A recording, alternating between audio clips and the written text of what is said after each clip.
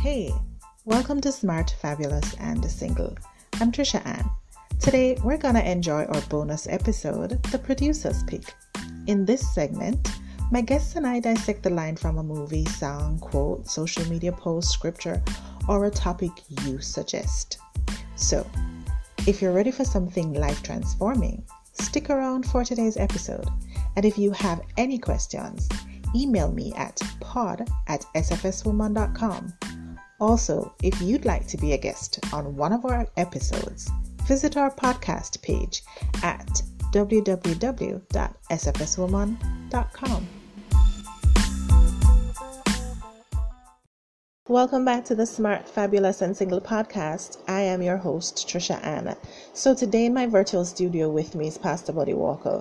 Pastor Buddy just completed a series for me on love after divorce. It was so excellent in episodes 56 and 57 for him to share his own personal experience and then to share with us his lessons, the lessons he's learned, how the Lord took him through and caused him to go through a process of healing, how he met his new wife online, and how he tested the relationship before he made a commitment. I think a lot of us need to go through that process. And so it was really very interesting. Today's episode, we go behind the scenes with Pastor Buddy, and he just shares some more on, preparing for marriage, what he's seen over the year. He confirms some of the things that we've heard before and tells us some more. And it was really very interesting because of what he had to share. Now, I must tell you from now, we had some connectivity issues and some buzzing, and we weren't able to sort it out, but it's not that bad. You can stay for the full episode. Enjoy.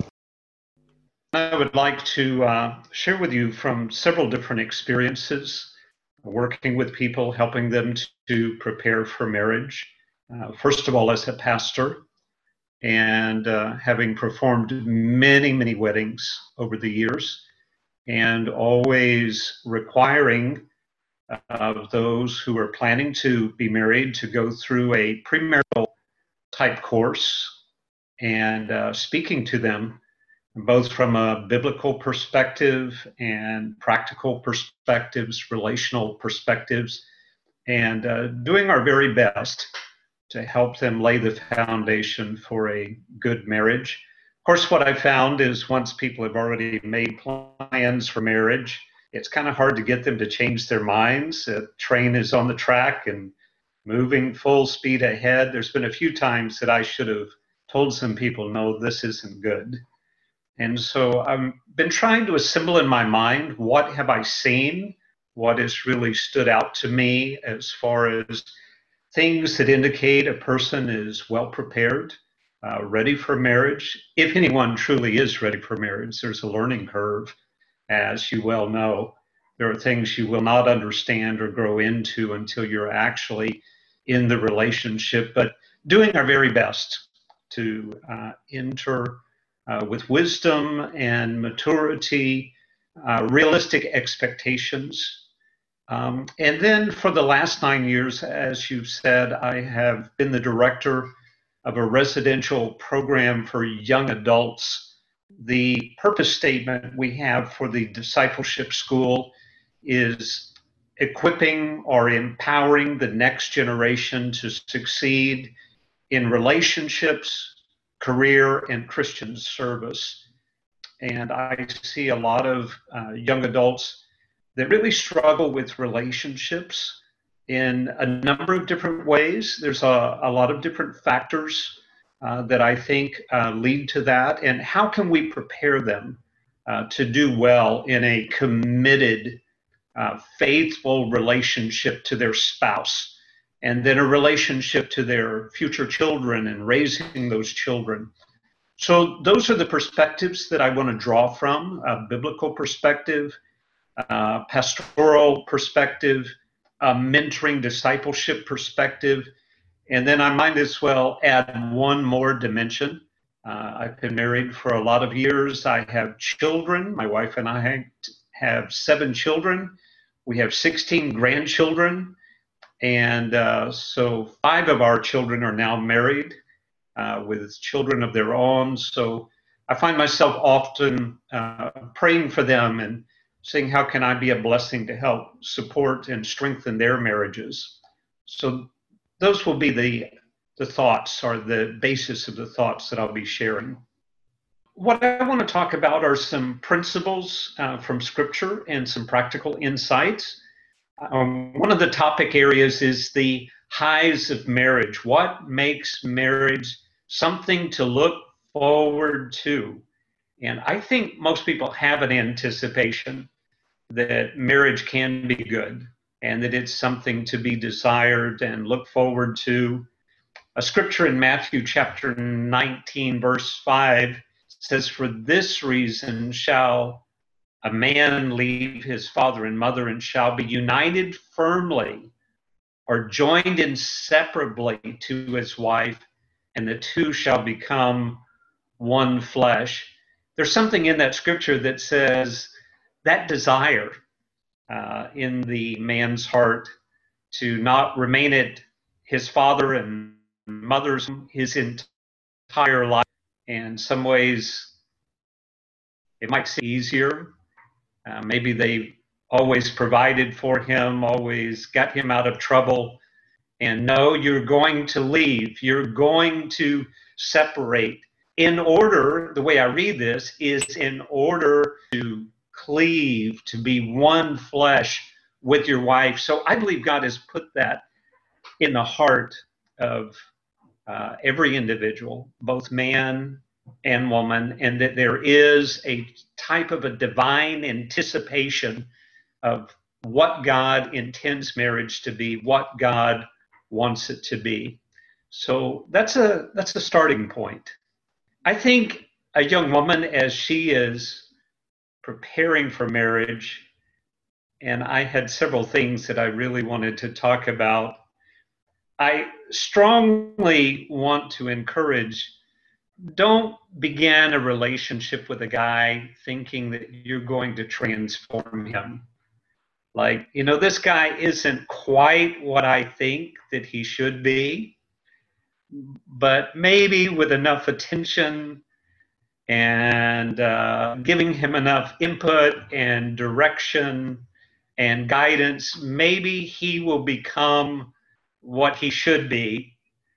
That's a mistake.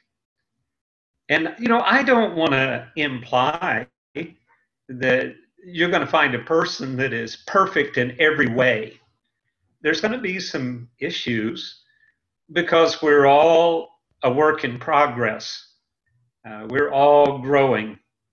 And I do believe that God uses marriage to help us to grow into what he's called us to be. But if the young woman takes it on herself that she's going to be the reformer or the transformer or trying to make the guy become what she hopes that he will be, the dynamics of the relationship change. And I don't know at what point it crosses the line where the young man actually feels like he's being mothered rather than truly loved by his bride-to-be or maybe at this point, his wife. And so I love the word empowerment so much. It's actually the term I used for our discipleship program. And I see empowerment basically some kind of a discernment of what the gifting and the calling is within an individual's life. And then how can I facilitate? How can I encourage? How can I support? And so I think that's really crucial in the beginning of a relationship. And if there is a deficiency there, then I think the person, the young lady should back away and say, you might be a good friend, you might be someone good to know, but marriage isn't really where this is headed. I think another thing I really want to say to a young lady is be certain there's a respect from the young man towards you as an individual. I've always been amazed at Proverbs as it speaks about wisdom Proverbs 1:20, wisdom crieth without. She uttereth her voice in the streets. She crieth in the chief place of concourse, in the openings of the gates, in the city. She uttereth her words. And why did it use feminine pronouns there? And again, I think it was very much to show respect for a wisdom that God has placed within the heart of a woman. And it's so important that the young man has a respect, and it should be evidenced, it should be seen. You know, there's a scripture that says it's not good for a man to be alone. And I've thought about that over the years. And, you know, I've thought at times it's based on the need for love, for affection, for physical intimacy. And I don't want to minimize those things, but I've come to the conclusion that God has placed gifts within each one of us, and that he chose marriage as a means of helping us to fully grow into the potential that he has given to us. And so when it says it's not good for a man to be alone, it could mean that there's going to be a deficiency in that man's life without the input from a loving spouse. And appreciating the wisdom of God, speaking through that spouse, helping him to see, helping him to gain perspective. But then I do tend to read scriptures sometimes as man, as male, and sometimes as mankind, humanity in general. And when it says it's not good for man to be alone, I tend to think, well, that's probably true for women too. Probably not good for them to be alone. That there is this mutual giving, this mutual sharing that helps us to grow into what God has called us to be. My wife is a woman of great wisdom. And she doesn't try to control me. She doesn't try to mold me into what she wants me to be. But she speaks into my life, and I value her perspectives, things that she can say to me. These are things that you're looking for in a marriage, and I think they need to be evaluated early on, even before there's a romantic stage in the relationship. Are these things going to operate? Because they become the foundation for a really healthy marriage. I am encouraged by something as I'm working with 20-something-year-olds. Many of them have grown up in broken homes, broken marriages where their parents divorced. And I am seeing a stronger commitment to successful marriage. Now, some are a little fearful of getting married, and I do understand that. But as they enter into a serious relationship, I am seeing a stronger commitment that they do not want those marriages to fail, because they've already lived through the breakup of their parents, and they suffered the consequences of it. So I think it's a really good topic, Tricia Ann. This is a really good thing to be talking about right now. So I think another advice I want to give to young women thinking about marriage is be careful about being too desperate. You know, being able to be content in whatever state you find yourself. If you're single, being able to be content in that state. Because when you're content, then you're not going to make foolish, impulsive mistakes. Tell yourself you're content. Like, it's okay to say, you know what? I would like to be married, but I'm content. You know, I I can wait. I can be certain that it's really of the Lord and that I'm not rushing. I'm not struggling. I'm not striving. There's a scripture, um, and it talks about single people, both a single young man and a single young woman. In 1 Corinthians chapter 7 and verses 8, and then later in chapter 2, verses 32 and 34, Paul says, I want you to be free from concern. In other words, don't be overly worried. Don't lose your contentment. The unmarried man is concerned about the things of the Lord, how he may please the Lord. In other words, he's not distracted. He's able to give his total energy, his total focus to the Lord. And don't be concerned. Don't be overly concerned. Use that singleness to live for the Lord.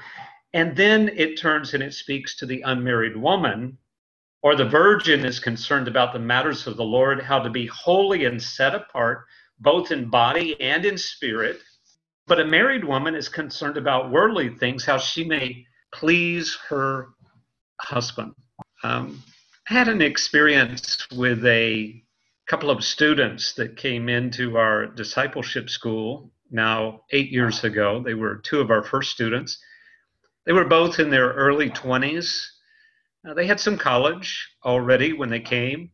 They had some work experience. They both had worked as managers, and they were definitely leaders. And they became friends at the school. But what I began to see was synergy, how well they worked together. When the two of them worked together, they got so much done. And also, they motivated all of the other students to work harder, the energy that they had. And I'll never forget, because they were such friends, I never thought of anything being a serious, committed relationship. And until one day, we were helping a friend with a garden project, and her garden had become overgrown. The whole garden was vines. And so this young man, this young woman, they were going to get all these vines pulled out of the garden. And they began working together, and they began making this big ball. They began to roll the vines up, and they began to roll it, and it pulled more and more vines, and the ball became larger and larger and larger. I'm talking about a ball that's probably 5 feet tall. And together they're pushing this ball of weeds and rolling it out of the garden. And for the first time I looked and I thought, I wonder if their relationship is going to be something more than a friendship. They work together so well. They both had a calling to be missionaries. They were both very physically strong people and very strong in their emotion and thinking. And then one day the young man came to me and he said, Pastor Buddy, I've been praying, and I feel like the Lord has told me to start a relationship with this young lady and to prepare to ask her to be my wife. And I wasn't so certain. And so I asked the young lady, do you have any interest in this young man? It just so happened that very day she was very angry at him. And her comment to me was, I would rather die than have any serious relationship with him. I would rather die. I'm like, oh my goodness. I tried to tell the young man, like, this isn't going to be that easy. And he said to me, but the Lord told me to do this. And he began to pursue her. And, well, you know the story. They became engaged.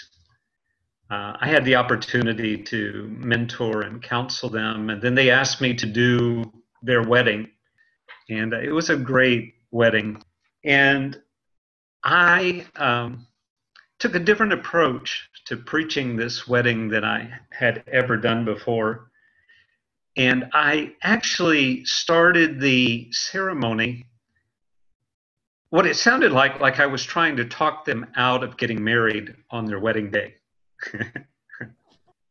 And what I talked to them about was their calling, that he, without a doubt, was called to be a missionary. And he had already done some missions work in Russia and really felt like God had called him to Africa.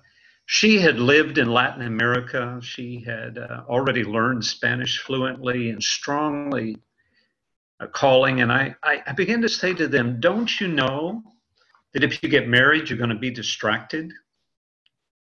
Don't you know if you stay single, you can give yourself wholeheartedly without distraction to serving the Lord and doing what he's called you to do? You don't have to have all these other worries and concerns. Don't get married. This scripture I'm reading, you shouldn't get married. Stay single. Be content to be single. They're looking at me so strange, like, aren't you supposed to be doing our wedding? Why are you trying to talk us out of it? This is our wedding day. They've got their wedding party there. They've got the rings. They've got everything. And I'm up there. Sounds like I'm trying to talk them out of getting married. And then I came to the punchline. If you're single, you can totally give yourself to serving the Lord without distraction. It's better to stay single. That's to the young woman. That's to the young man. Contentment is being so passionate about serving God. But then when I said, unless you can serve the Lord better, unless you both have the same passion. You are both radically and totally committed to serving Christ with your whole life. And then you have synergy. And it's just like rolling that big ball of weeds up. You can do more together than what you could do by yourself. And there is no distraction because you're in it together. It's so important to have purpose in the development of a relationship that is leading towards marriage, more than just being around this guy makes me happy. It makes me feel good. He treats me well. Those things are important. But when you talk about a marriage that is really going to have impact, it's tied with purpose. And of course, I'm a pastor and I'm a disciple maker, so I am emphasizing the importance of putting God first. So that's the first thought I wanted to share about how a young woman can prepare for marriage and look forward to marriage while at the same time practicing contentment. Okay, so what I see in a younger generation, and I primarily millennials, and I know sometimes people that I'm working with are a little younger or a little bit older than the millennial designation, but many of them have seen so many broken relationships and broken marriages. Sometimes they question whether or not they can be successful in a committed marriage relationship.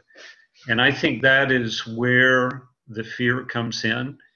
And then out of that fear, they, of course, delay marriage, or maybe they enter into living type relationships with another person, but they don't want to make a commitment of marriage. And what I have discerned and what I share with them is it's an issue of commitment. It's a fear of commitment. And so I really try to talk to them about the importance of commitment, that commitment comes from the heart of God. Matter of fact, we could use the word covenant.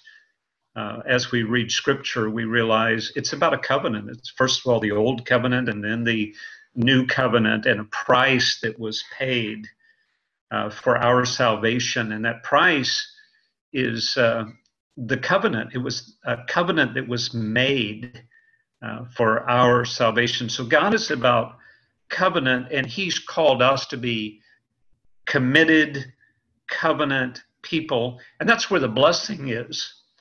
When we try to enter into relationships that are not based on covenant commitment, the blessing is gone because we're outside of God's divine purpose and God's standard. So helping people overcome this fear of commitment, I think, is really important. Thinking through some of the experiences or interactions that I've had, I can see where it can be truly very worrying when you're seeing failing marriages all around you, you know. So thanks for that. Okay, so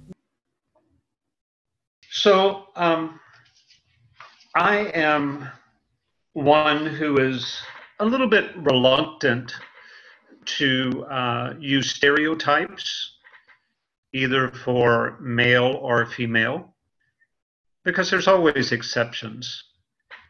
It doesn't matter what we're talking about. There's differences from individual to individual. So I don't want to use stereotypes. Women like to talk more. Men don't talk as much. Well, that's not always true. I know some women that are pretty quiet and some men that talk a lot. Now, it might not always hold true. I know that, but I try to stay away from stereotyping male and female behaviors. I do recognize as I study scripture that we have God-given roles. And a lot of times when people are studying scripture, it becomes kind of confusing and concerning. For instance, when we read in scripture about the man being the head of the woman, and in premarital counseling, that is a topic that I always talk about. Where we live is a rather rural area, country, we say. And it's interesting to me, there are sometimes individuals that maybe have not been in church for years. They're not practicing Christians, but somehow they have this mindset of, if I get married, my wife is going to do what I tell her to do. I'm the head. I'm the boss. And sometimes I wonder if that's the only thing from the Bible they think they know. And every time I pick up on that attitude, I think, something's wrong. Something's wrong with this concept. Now, the Bible does talk about the man being head of the wife, but the way that I encourage men is this has to do with responsibility. It doesn't have to do with dominion. It doesn't have to do with superiority. It has to do with taking responsibility for the well-being of the family, the well-being of your wife.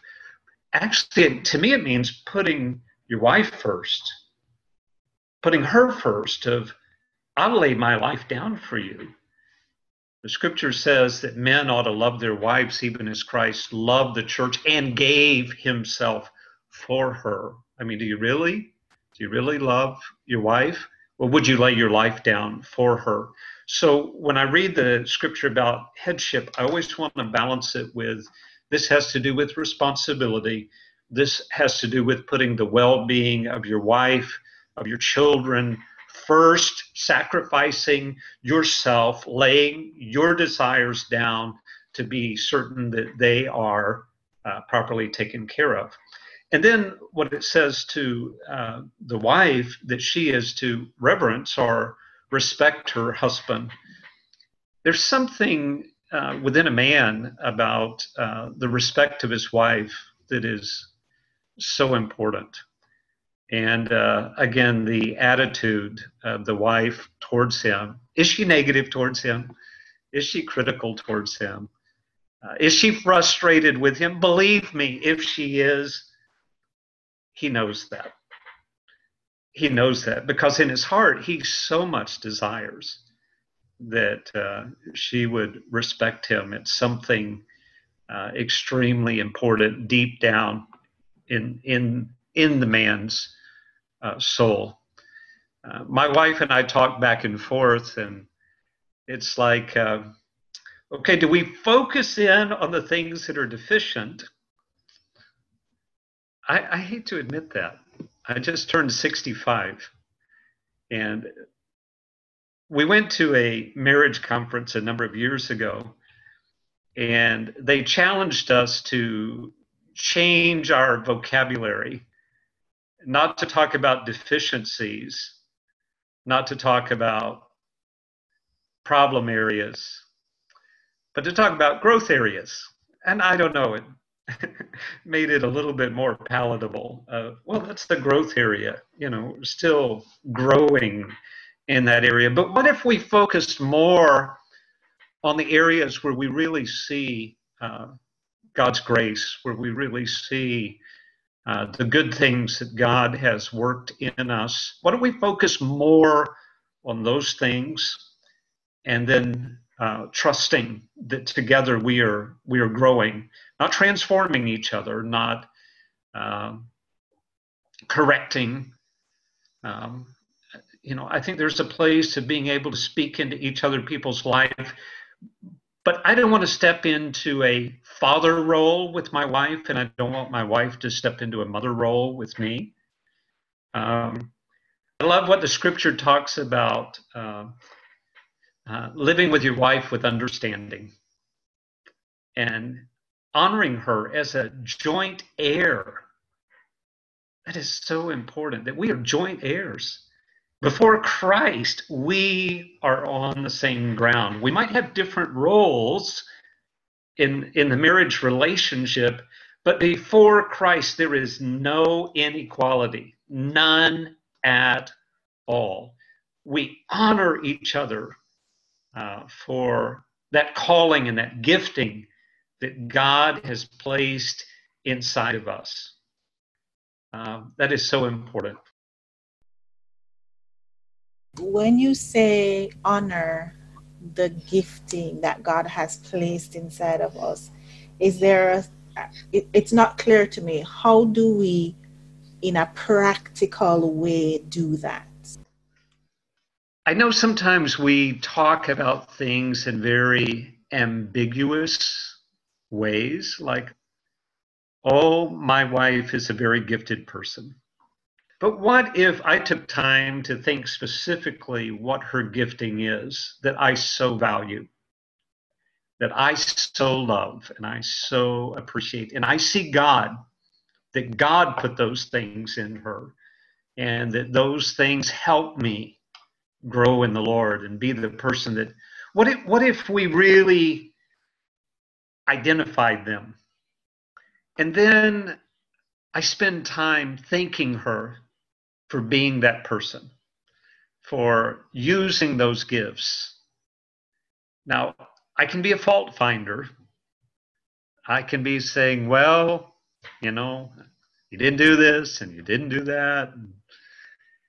But I want to be more one who is focused on seeing the good, seeing the valuable, seeing the precious. And so honoring to me is really being thankful for those gifts that God has put into our lives. And this is from both the man to the wife and the wife to the husband. So that on both sides. That is correct. And again, I have some thoughts about if a man is the head doesn't mean he's controlling and demanding. He's leading by example. So really good for men to exemplify these things. The problem is a lot of times men hadn't been raised that way. But hey, we can do something different. We can do something better. Was there anything else you wanted to add? We do a program in our discipleship school called Personal Wholeness, where we take people through a process of assessments and looking at their inner life, their inner emotion, their inner thought processes, and their beliefs, to lead them to a place of healing through the work of Christ on the cross. And we address what we call strongholds, which we define as thoughts with power. And there's a scripture, I'm reluctant to read it out of King James because it sounds so strange. But 2 Timothy 3:6, it talks about a type of individual, a man who's a wicked type of man. And it says this type of person, or this sort, are they who creep into houses and lead captive silly women laden with sins, led away with diverse lust. And just that term, silly women, seems so derogatory, so strong. So I would like to read it from a different translation. The English Standard Version says, "For among them are those who creep into households and capture weak women, burdened with sins and led astray by various passions." As I studied the scripture and I studied the original terminology, I saw that when it says weak women, or translated King James, silly women, it talks about vulnerable. That's probably a pretty good term. Vulnerable. There's a vulnerability. There's a wound. There is something that's broken on the inside. There is something that is needing healing. There is something that's looking for a resolution, or something that will fill that void or that emptiness. And I grieve when I read that there are individuals that can detect or discern that vulnerability, and they would take advantage of it. They would try to use it for their own purposes, not caring about the needs or of the individual. But so important to address those inner wounds as you're preparing for marriage. You don't want to be bringing those type of weaknesses into this relationship. You want to find healing in Christ. You're not looking to another person to be your healing. Your healing is in Christ. It's the cross. It's what he did for us. We look to him. Whenever I'm looking to another individual as my source of healing, that person becomes an idol to me. That's a wrong relationship. And so as we are helping young men and young women to prepare for marriage, we're really pressing them, find healing in these areas where you have been wounded, whether it was some type of an abuse that you experienced, whether physical abuse or verbal abuse or emotional abuse or rejection. Turn your eyes to Christ. Find wholeness in Christ. Don't bring this vulnerability into the relationship. Don't be looking for another person to be your source of healing. Christ is your healing. And it changes the dynamic then of the relationship, where the relationship can be healthy. So I just really wanted to emphasize the importance of experiencing deep healing from the Lord as we step into these committed relationships. And I'm all about committed relationships. In terms of what makes a woman a good woman, Is there anything else that you could, well, so you spoke about some of the things like, not trying to change the man and so on, but is there anything else that you could add to that about what makes a woman a good woman and then, of course, a good wife? So one of the scriptures that I had thought about, and it talks about in the book of Peter about a woman, her adorning, let it be the inner, the attitude of the heart, not the outward, the plaiting of the hair, the wearing of gold, or putting on of apparel, but the hidden person of the heart, the hidden man of the heart that is not corruptible, even the ornament of a meek and quiet spirit, which is in the sight of God of great price.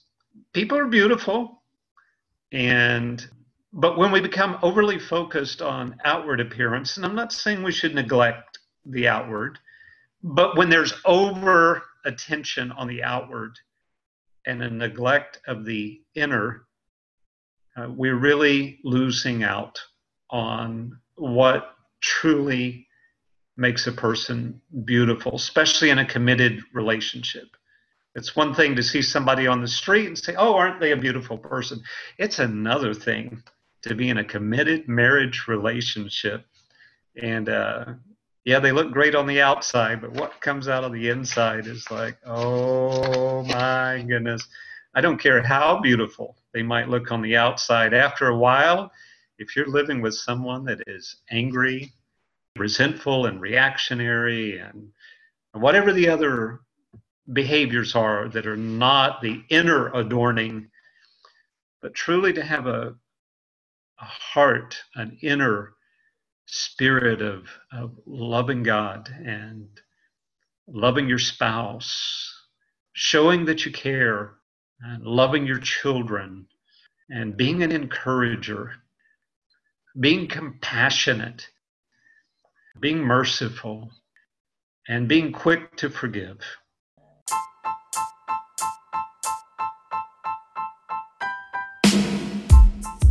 Thank you for listening to Smart, Fabulous, and Single. If you loved it, please download, subscribe, rate, and share it.